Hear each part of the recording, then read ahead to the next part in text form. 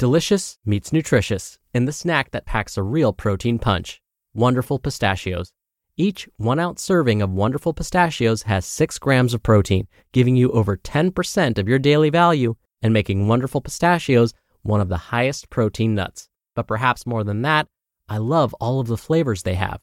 Their sea salt and vinegar ones are my favorite when I'm craving that flavor but want to keep it healthy. But that's just the tip of the iceberg. Wonderful Pistachios come in a variety of flavors, like chili roasted, honey roasted, smoky barbecue, and jalapeno lime, perfect for enjoying with family and friends or taking them with you on the go.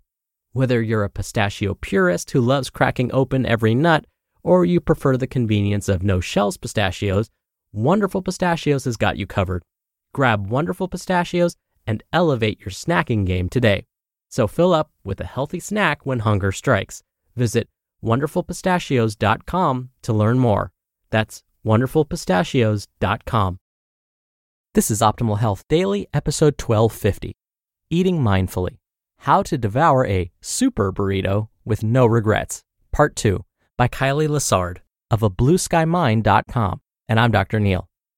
Hey there, happy Tuesday and welcome back to Optimal Health Daily, where I simply read to you from the best health and fitness blogs for free. I cover fitness, nutrition, stress management, weight management, and lots more, just like an audiobook, but from a bunch of different authors, and always with permission from the sites. Now remember, today's post is part 2 from yesterday. So if you're new here or skipping around, I'd recommend listening to yesterday's episode first. That's episode 1249. But if you're all caught up, let's jump right in and hear part 2 and continue optimizing your life. Eating Mindfully. How to Devour a Super Burrito with No Regrets. Part 2 by Kylee Lessard of ablueskymind.com. Step 3. Fill your plate with food from all around the pyramid. If that overcomplicates things, just try to fill your plate with different colors and all 3 macronutrients, meaning carbs, fats, and proteins. This is a surefire way to make sure your meal is delivering a balanced set of essential nutrients. Step 4. Notice the flavors and textures of the food. This is worth reiterating because, in my mind, it's akin to how one focuses on breath in meditation. The mind needs an anchor point to stay present in the current moment, and I think flavors and textures serve as fantastic ones while eating. Step 5. Give thanks. Experience a moment of gratitude for the ability to nourish your body in this way, whichever way you've chosen to feed it. Gratitude for the simple ability to sustain yourself can help add perspective to the moments when you feel like it's all too easy to over-sustain yourself with the abundance of yummy snacks and treats around you. Remember, there are so many people in the world who would delight in your overabundance. Step 6. Check in with yourself throughout the meal. Once you've determined that you are in fact hungry and need to feed your body, the dialogue continues. Make sure to ask yourself throughout the meal, perhaps after every few well-savored bites, am I appropriately nourished yet? Would it feel best for my body to stop now? Step 7. Stop when you're satisfied. Know that the most self-loving thing you can do is stop eating once you start to feel full. We all know that awful, overstuffed feeling after you've eaten more than your poor stomach can handle. There is no food so delicious that it is worth such pain and bloatedness. Step 8.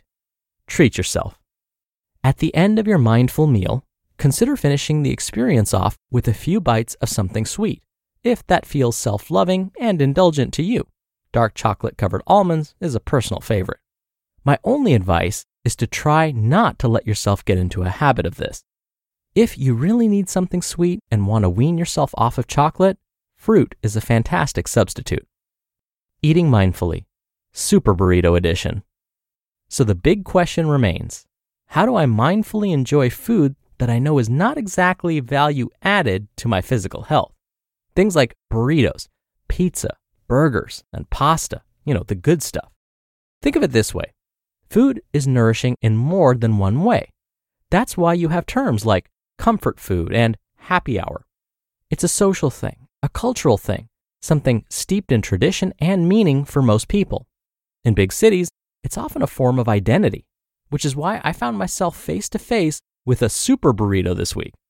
San Francisco, California is known for their mission-style burritos, and some work colleagues and I decided to try one of the most legendary, La Taqueria. There is legitimate danger in thinking about food as solely a vehicle for calories and nutrition, because that's when you get into the toxic headspace of labeling foods as nutritious and non-nutritious, which generally spirals into good and bad foods, which attaches emotion and judgment to what is otherwise a very neutral thing, sustenance. My taqueria experience did not come out of a search for nutrition, though that is generally how I try to approach food. It came out of a deeper need to experience the identity of my city, try something new, and try something outside of my comfort zone, and spend quality time with my coworkers on a little adventure through the city.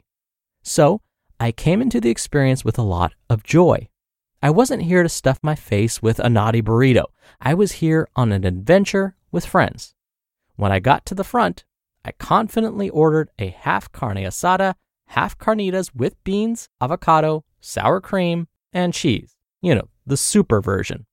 I thought I might eat half and save the rest for dinner, but really, I just wanted the full experience. No skimping. I savored every bite of that burrito. It was so freaking good. And I ate the whole thing, but not until after checking with myself a quarter, half, and 3/4 of the way through. This is an especially important guideline when you're eating something on the less healthy side. So here I sit, full and happy, writing to you with the hopes that you too can have these sorts of food experiences in a completely guilt-free headspace. I hope to one day live in a world where no one experiences food anxiety when faced with social situations that include quote-unquote bad foods, and one in which we're able to savor the occasional, less healthy option, because we spend so much of our time listening to and lovingly nourishing our bodies with mindful eating practices. You just listened to part 2 of the post titled, Eating Mindfully, How to Devour a Super Burrito with No Regrets, by Kylee Lessard of ablueskymind.com. When you're hiring, it feels amazing to finally close out a job search. But what if you could get rid of the search and just match? You can with Indeed. Indeed is your matching and hiring platform with over 350 million global monthly visitors and a matching engine that helps you find quality candidates fast. Ditch the busy work. Use Indeed for scheduling, screening, and messaging. 93% of employers agree Indeed delivers the highest quality matches compared to other job sites. One of the things I love about Indeed is that it filters out incompatible applicants. So when you're hiring, the process is much faster and you only have to consider applicants that are already likely to be a great fit.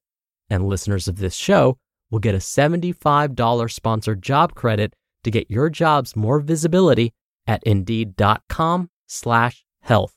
Just go to Indeed.com/health right now and support our show by saying you heard about Indeed on this podcast. Indeed.com/health. Terms and conditions apply. Need to hire? You need Indeed. Dr. Neil here for my commentary. Many of my students have told me that one of the most eye-opening books I make them read is The Blue Zones by Dan Buettner. The term blue zone refers to areas of the world that have groups of people that tend to live long, happy, and healthy lives. Now, when trying to determine why certain regions of the world tend to live longer, happier, and healthier lives, the author Dan Buettner found some common themes. One of those themes relates to what today's author Kylee has been emphasizing: mindful eating. In Okinawa, Japan, for example, citizens often live long enough to see their 100th birthday. A common mindful eating practice they use is something they refer to as harahachi bu. This roughly translates to stop eating when you're 80% full, or basically stop eating when you're satisfied. Stop before you feel full.